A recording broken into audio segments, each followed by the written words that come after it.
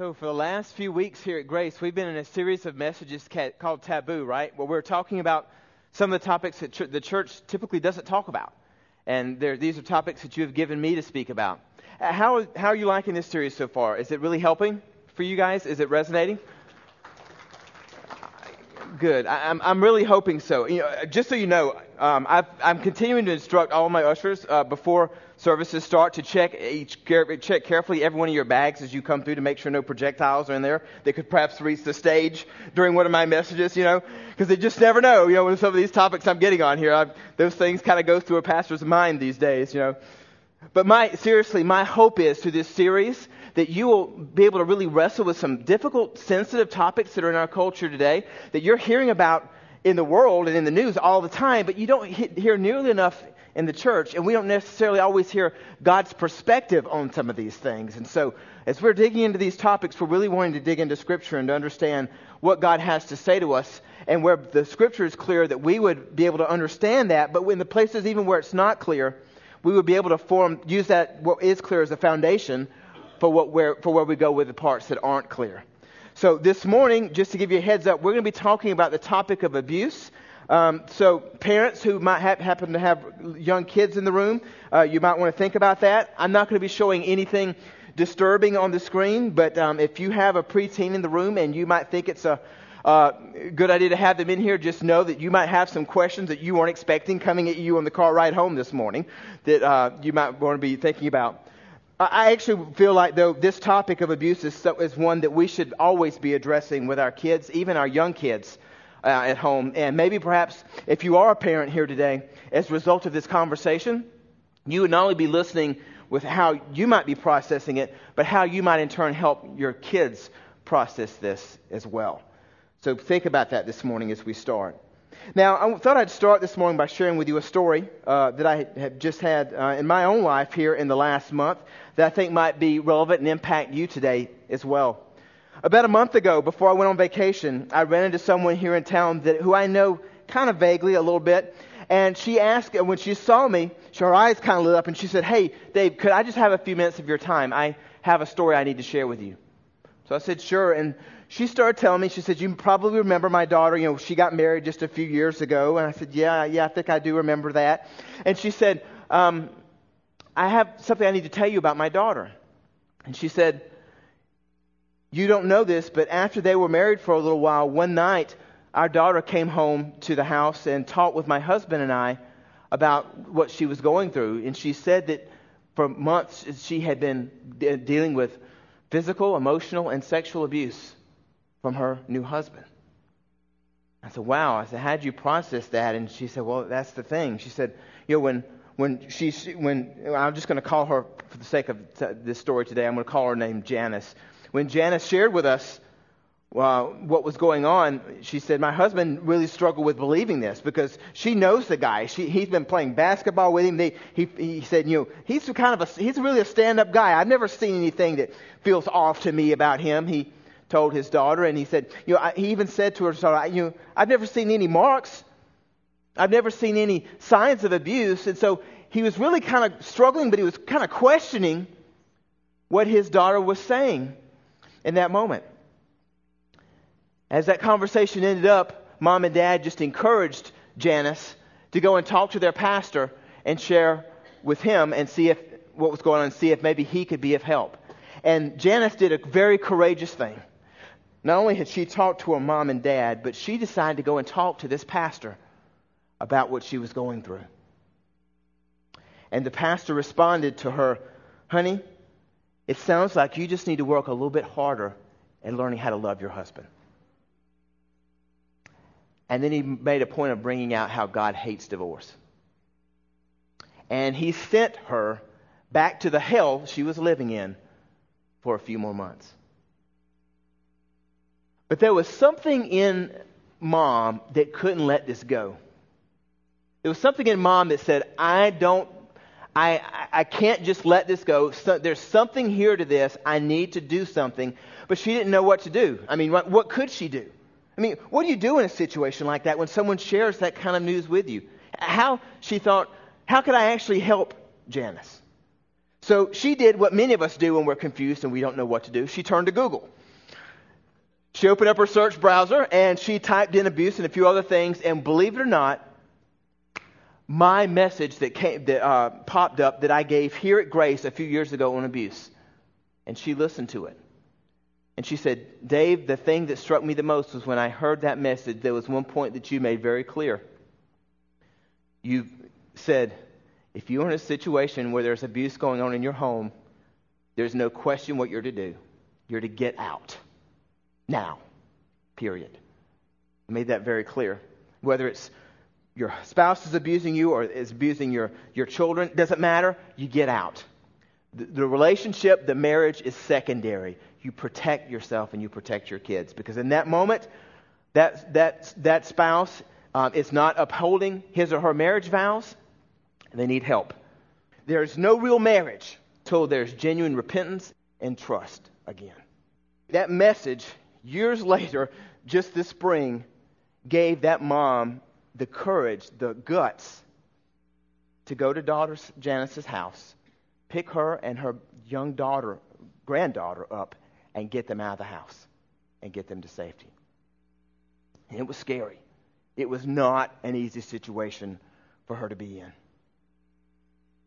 Days later, when the police arrived at Mom and Dad's house to talk to Janice and ask what had been going on, she had the courage to tell the police officer what was happening. And it was in that moment that she learned that she hadn't been the only victim, that there were actually several women here in town who had been victims of this guy.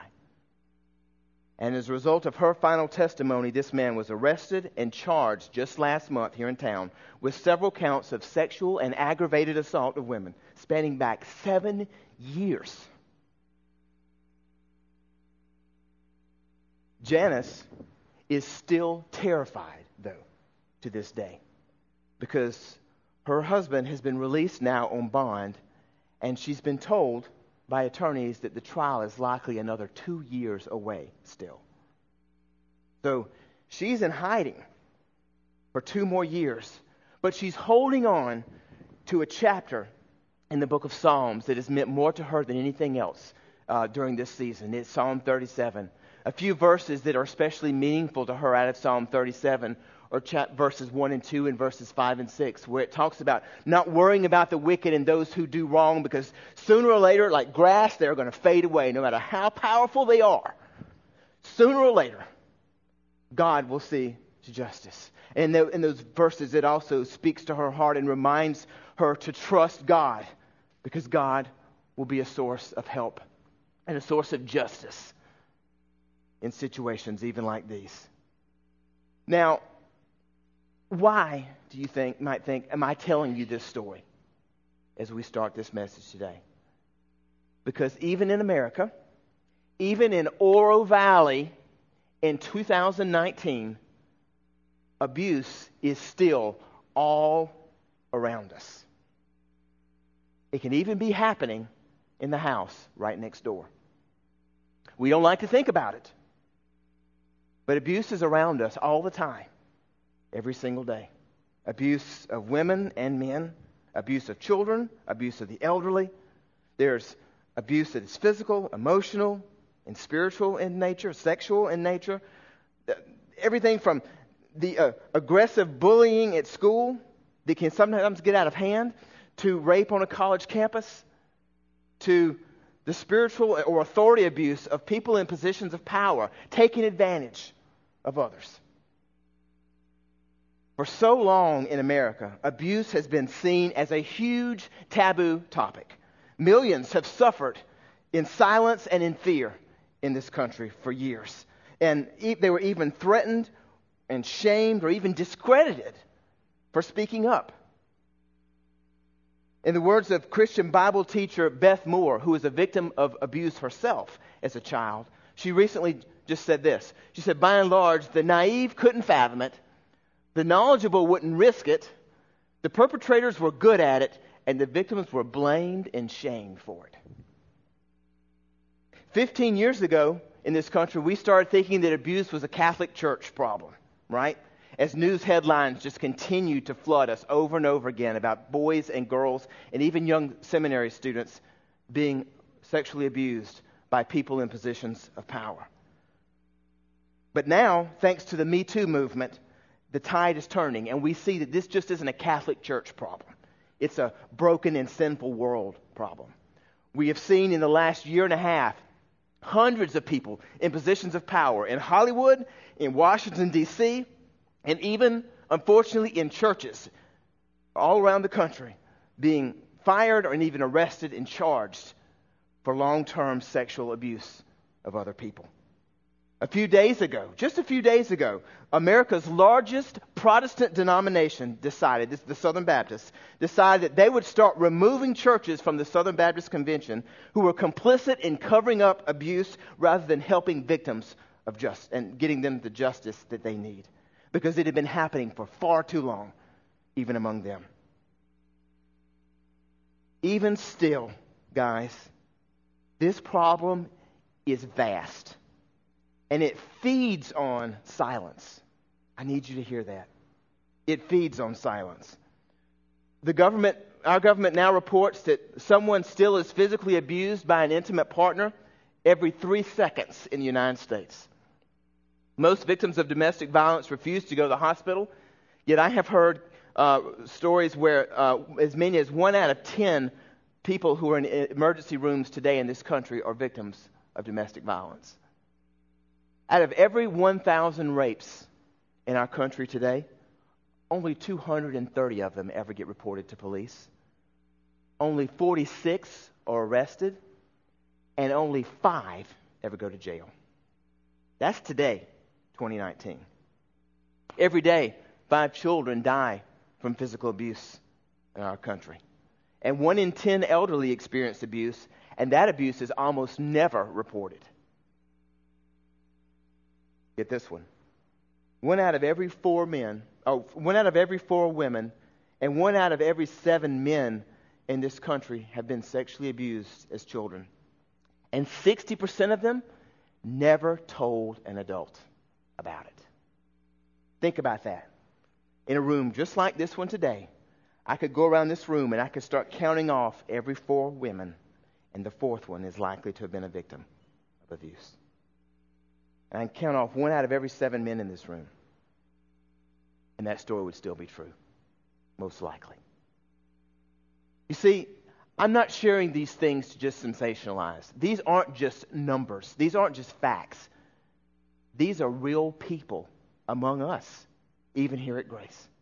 People who suffer and sometimes continue to suffer in silence.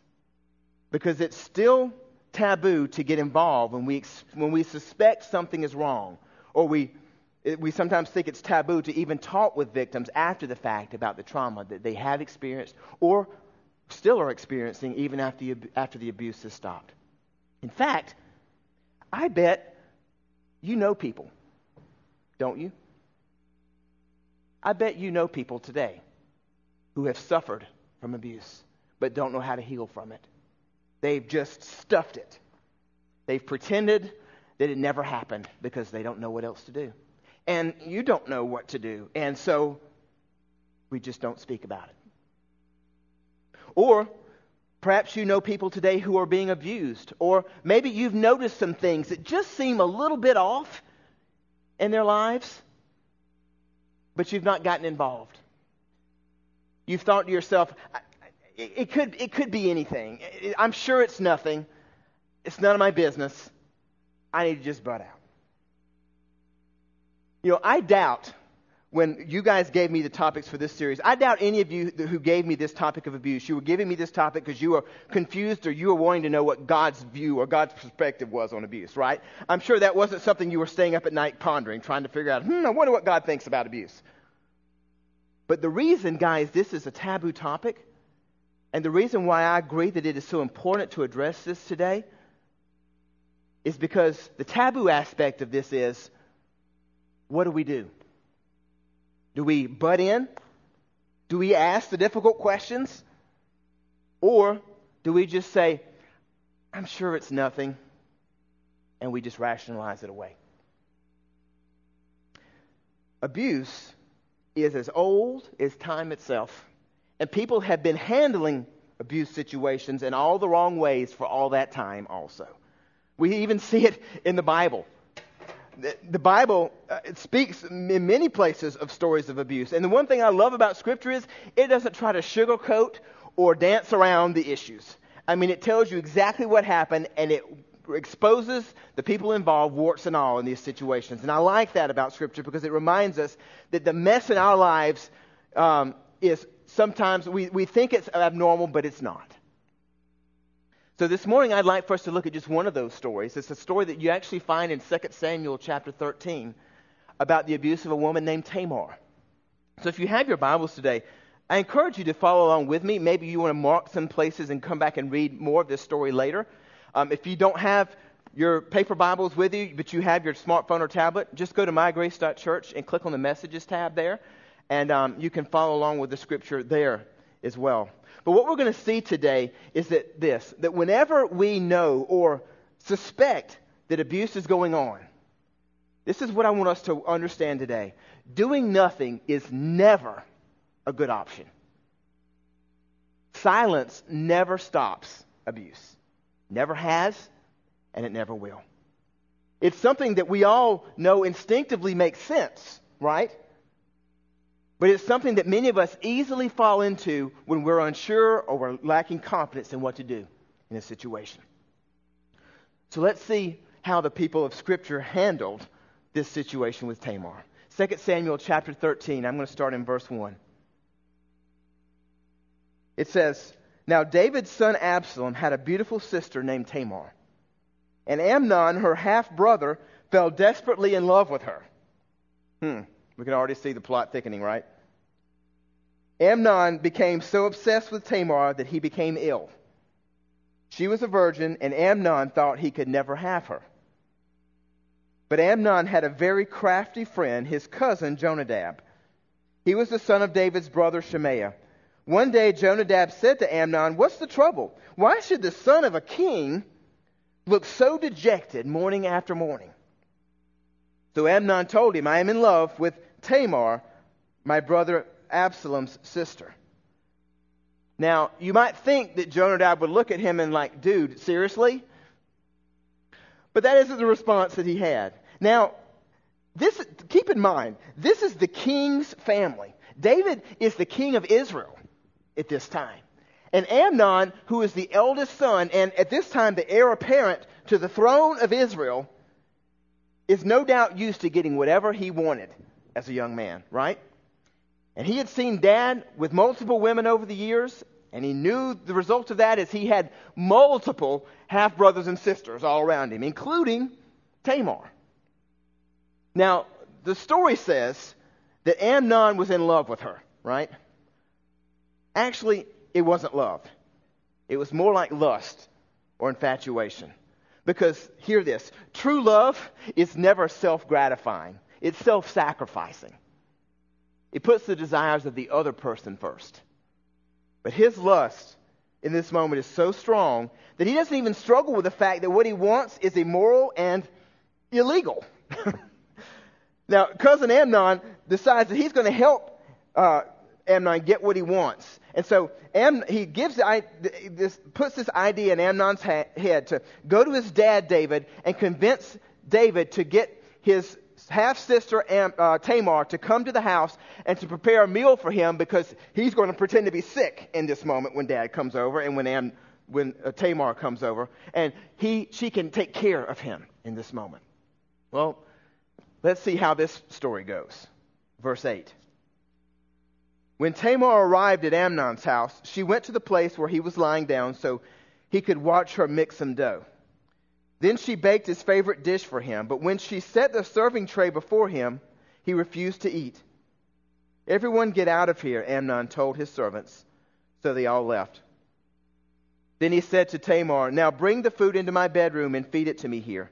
So Tamar took his favorite dish to him, but as she was feeding him, he grabbed her and demanded, "Come to bed with me, my darling sister." "No, my brother," she cried. "Don't be foolish. Don't do this to me. Such wicked things are not done in Israel. Where can I go in my shame? Where can I go in my shame? And you would be called one of the greatest fools in Israel. Please, just speak to the king about it, and he will let you marry me. Can you hear the desperation in this young woman's voice in this moment as this is happening? You know, in our date rape culture today in America, we have learned that no means no, right? To continue when after that word is used is a crime. But in verse 12, Tamar uses that word 3 times.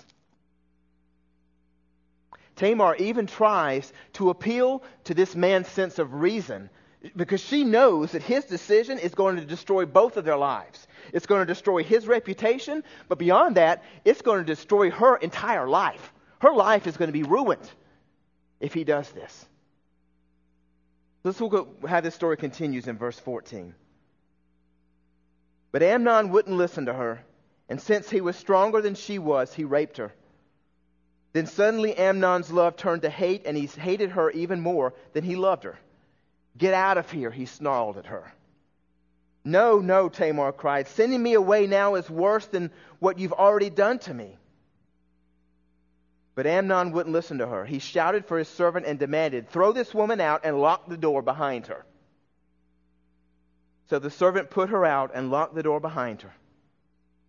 She was wearing a long, beautiful robe, as was the custom in those days for the king's virgin daughters. But now Tamar tore her robe and put ashes on her head. And then with her face in her hands, she went away crying. See, in this part of the story that we see through Amnon's so-called love of his half-sister. It shows its true colors as after the rape, this love turns into hate and repulsion of her. Now, you may be hearing this part of the story and you may be thinking to yourself, what is up with Tamar?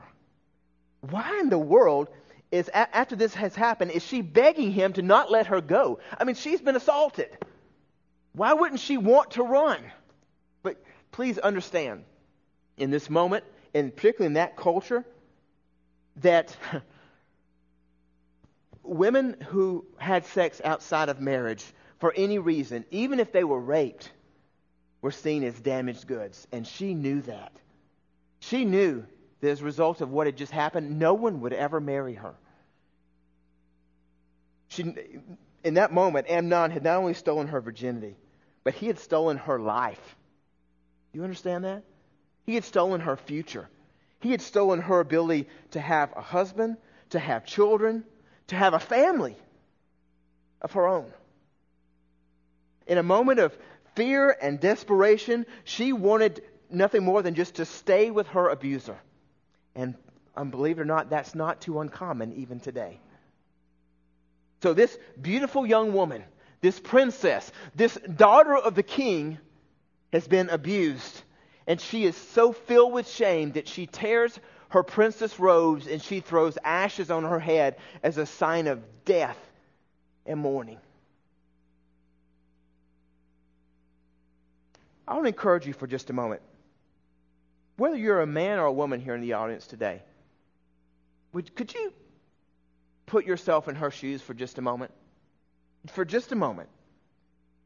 If that horrible set of circumstances had happened to you, what would you do? Who would you turn to in your life? Would you tell someone? Or would you be so paralyzed with fear of such a powerful person that you would just stay silent? You might say, oh, Dave, absolutely, I'd tell somebody. But are you sure? You know, trauma and abuse attacks every part of us. It damages not only our bodies, it attacks our very souls. And if you are a victim of abuse, you know exactly what I'm talking about. Abusers can get us to believe lies about ourselves to keep the abuse going year after year after year sometimes. That's why abuse so oftentimes is left unchecked as long as it does. Victims lose a lot in these situations. They not only lose their confidence at times, but they lose their voice as well. And that's why whenever we suspect something or someone says something to us that might sound like abuse, even though it might sound a little bit off, it may sound a little bit sketchy or far-fetched. In that moment when we have heard that story, we can't not do something. We can't. Our faith prohibits us from keeping that silent. So what happens to Tamar in this story? Who helps her? Let's look at verse 20. It says, her brother Absalom saw her and asked, "Is it true that Amnon has been with you?" "Well, my sister, keep quiet for now, since he's your brother. Don't you worry about it." So Tamar lived as a desolate woman in her brother Absalom's house. When King David heard what had happened, he was very angry. And though Absalom never spoke to Amnon about this, he hated Amnon deeply because of what he had done to his sister. So let's process this for a moment. What does dear brother Absalom do for his sister in this moment? Does he help her? Verse 20, what we see is he actually makes the problems worse. He minimizes what she's gone through. He's like, don't worry about it, sis. Just suck it up. Just let's go. Just let's move on from this situation. Let's not even really talk about this again. He encourages her to not speak up, to just keep it quiet. I mean, after all, he is your brother. So let's just keep this between us in the family. It's maintaining appearances before justice. And it's maintaining this image that everything is okay. If someone confides in us and we question them or we encourage them ever to keep it quiet, that kind of thing can be so damaging to that person. It can cause them to be afraid to ever trust another person again and to live in that abuse for years to come. You know, when someone comes to you or I to disclose something like this, they are demonstrating immense courage in that moment. And our job as followers of Jesus is to listen well to what they're saying. At times, their stories may not make a whole lot of sense. I have heard a number of these stories myself, from children, adults, even the elderly at times. At times, as they're telling their stories, they may doubt or even blame themselves in those moments. And you may think, this is crazy. I don't even see how this can be possible. But believe it or not, that kind of behavior is normal for someone who has gone through abuse. If someone comes to you and they're an adult and they're sharing something like this, where you're catching a whiff of abuse in their story, we can affirm them and we can help them think about who they can talk to, who they can actually go to get the help that they need. It isn't our responsibility in that moment to try to figure out if what they're telling us is true or not. That's not our job.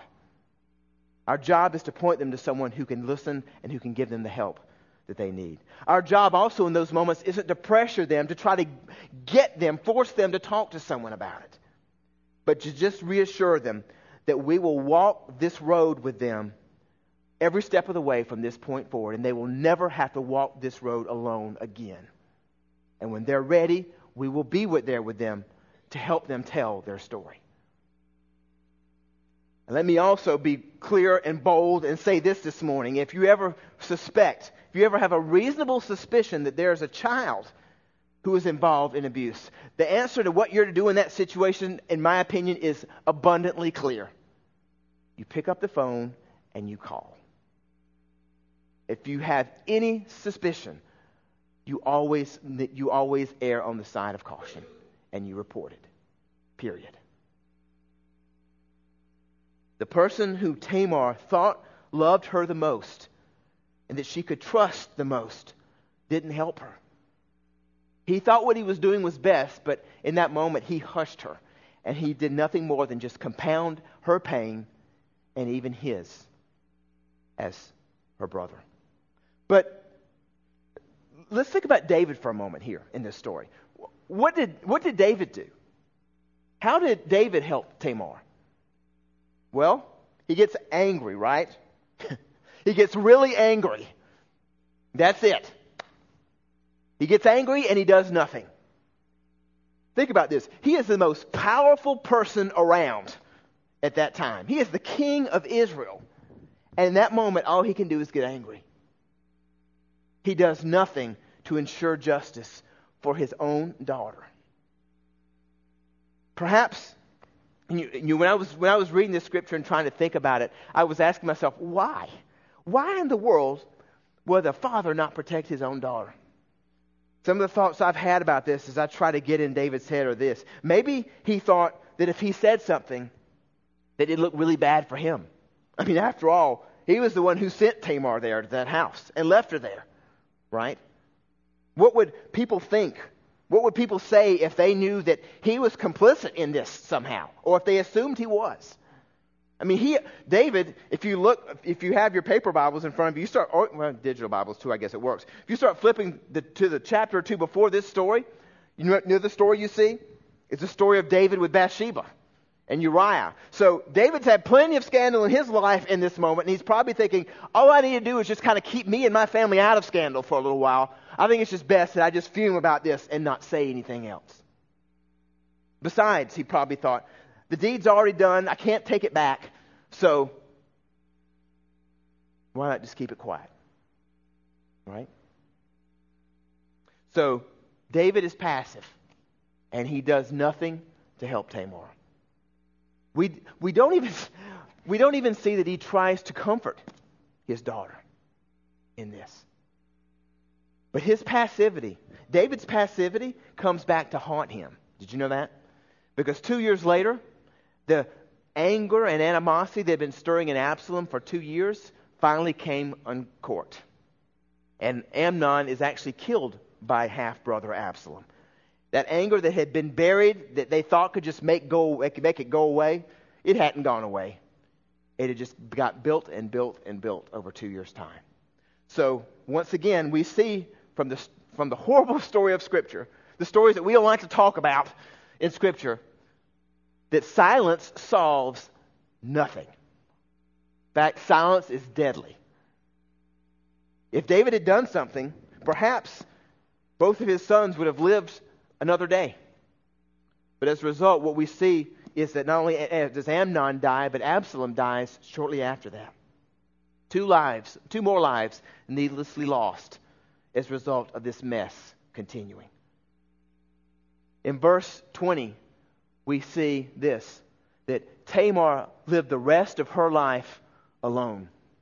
It actually says in the New Living Translation, she lived the life of a desolate woman. There's no Hollywood ending to this story. There's no happily ever after, unfortunately, to this one. It says that she lived in Amnon's house, and Tamar's name is never spoken of again in Scripture. When Absalom himself is killed in chapter 18 of this book, it means that she is likely left all alone for the rest of her life, with no one to love or to care for her. Friends, I know this is heavy, and I'm sure you're probably feeling the weight of this message this morning as we look at the nastiness of a story like this.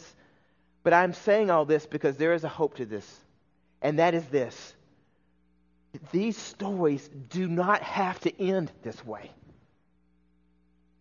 They don't. Abuse is a terrible tragedy in the lives it affects. So whenever we know or we suspect that abuse is going on, may you and I remember from this day forward that doing nothing is never a good option. Silence never stops abuse. It only allows it to continue.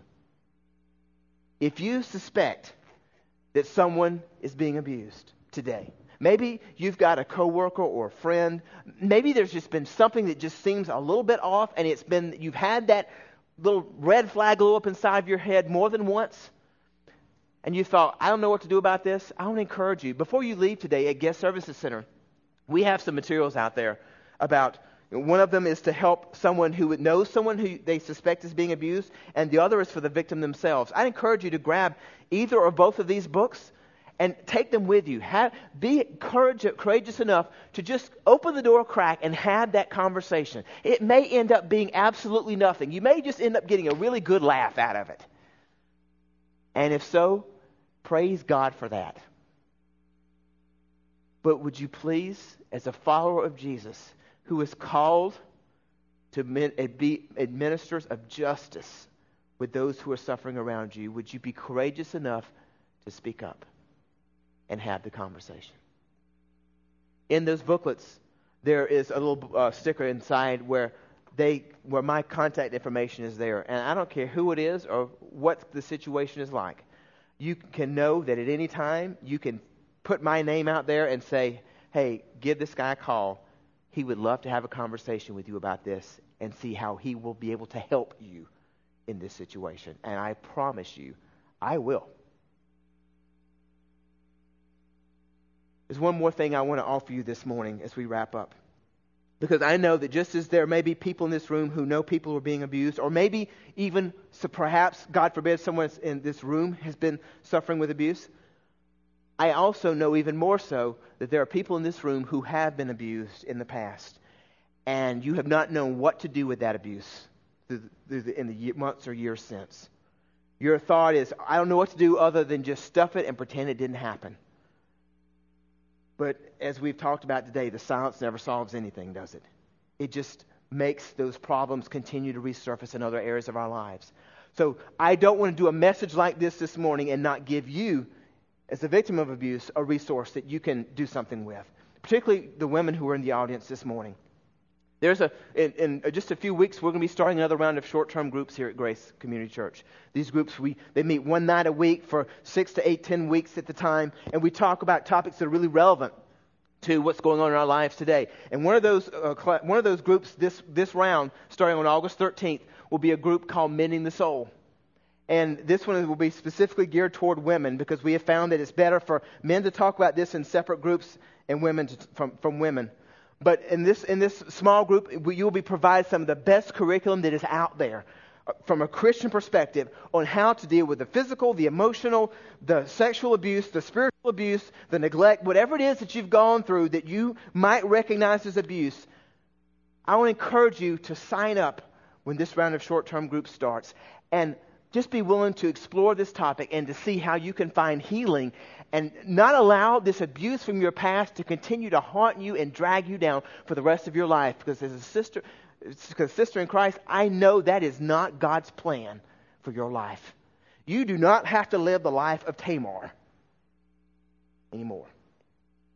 And if you are a guy who has struggled with abuse, I'm sorry, I don't have a group for you starting on August 13th, but I am available. And I will be at your disposal to talk with you at any time that you want. Let me wrap up this time this morning, because I know this has been a heavy topic, by sharing with you the story of one woman who has found healing from her abuse, particularly through going through Mending the Soul. Take a look at this woman's story. My first ministry that I volunteered in was a storyteller. And when those kids listened to me tell the story of the good news of God, at that moment in time, I want them to see such a big reflection of God. And that's what I should have saw from my parents, was a reflection of God, and that was all distorted. So now I am the storyteller at church. I was raised in a very religious home. We went to church every Sunday, Wednesday night prayer. My dad was well known throughout the community, and everybody thought he was the perfect family man, perfect coach. Behind closed doors, my dad was an alcoholic.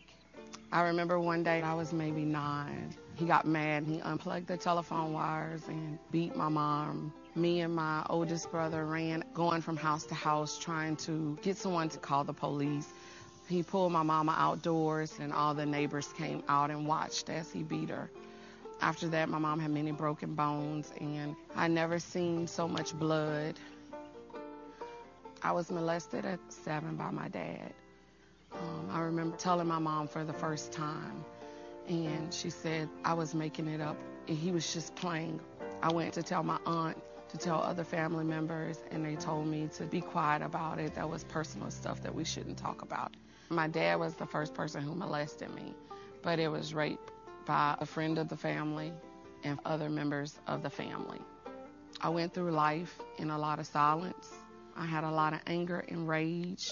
One day I got my dad's shotgun and I went through the house and pointed it at all of them. And they joked, "Oh, crazy Shermaine." It wasn't the first time. I had gotten a gun before while they were asleep and contemplated killing everyone in the house and then killing myself. I remember thinking that God couldn't love me, or he was angry at me, or that I was a child of Satan. We would have nights where I would be molested on a Saturday and my mom would be beaten on the same night till 2 or 3 in the morning. He put on his suit, he drove to church, cursing my mom out. But when the door opened to go in church, we were the perfect family. When I first entered high school, the effects of the abuse continued, the cutting and the suicidal thoughts. And I thought, what is the purpose of my life? As soon as I could get a job, I saved my money, I went to college, and I never went back home. I met my husband, and I thought, okay, out of sight, out of mind. I'm in a whole nother city. It's over with. It's dealt with. It wasn't dealt with. It rolled over into every relationship in my life, including my marriage. I had no self-worth. I did not know what intimacy was. I had no relationship with God. I believe that he sent the abuse upon me. I thought, well, I'll just have a baby, somebody to love. I had 2 miscarriages, and I thought that God was punishing me. We conceived again a few years later. My 3rd daughter, Jordan, born premature at 2 pounds. My marriage just took a tumble, and a lot of things was broken that I thought a baby would help, and it did not. Me and my husband ended up separated. We had signed our divorce papers, but we didn't submit them, and I don't know why. I hit a rock bottom then. I wanted to just sleep my life away. I went into my doctor, and it was the first time in my life that I told someone my story, and he said, "You need help." And I ended up being admitted into a mental institution. I sat in support groups in the facility. I had to sit in the AA group meetings, but there was no group or therapist for sexual abuse. I was in a pit of depression, and I had never seen a pit this dark and deep before in my life. And I looked up from that pit, and I saw God. He said to me he had been there the whole time, even throughout the abuse, that he was there, and that he needed to restore some things that were broken in my life. It was from there that I started to go to church, and me and my husband got into couples counseling with a pastor. My husband didn't know the depths of my abuse. I shared with him then about the abuse, and the pastor said that the effects of the abuse have caused problems in your marriage. It opened a door to our marriage from my husband's point of view. I found him being more sympathetic. God softened my heart and his heart, and we decided that we were going to work again on our marriage. We got into a house together. We had my son because my daughter was approaching the age that my abuse started. I started having flashbacks. I can remember telling her, make sure you sit still, close your legs, don't roll over.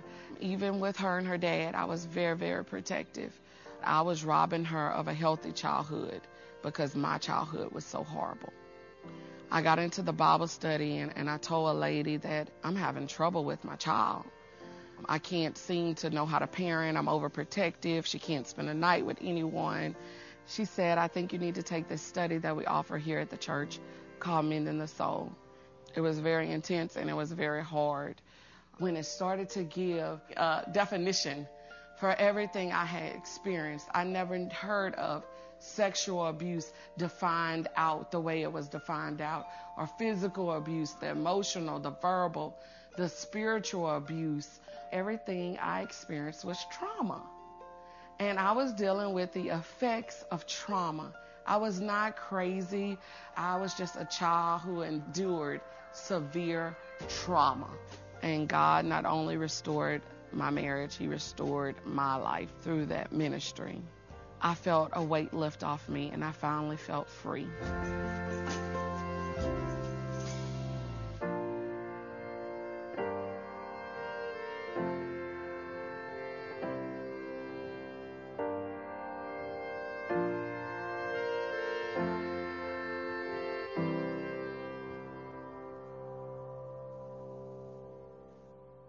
Amen. May you and I be ministers of healing and grace to the broken around us. Would you pray with me?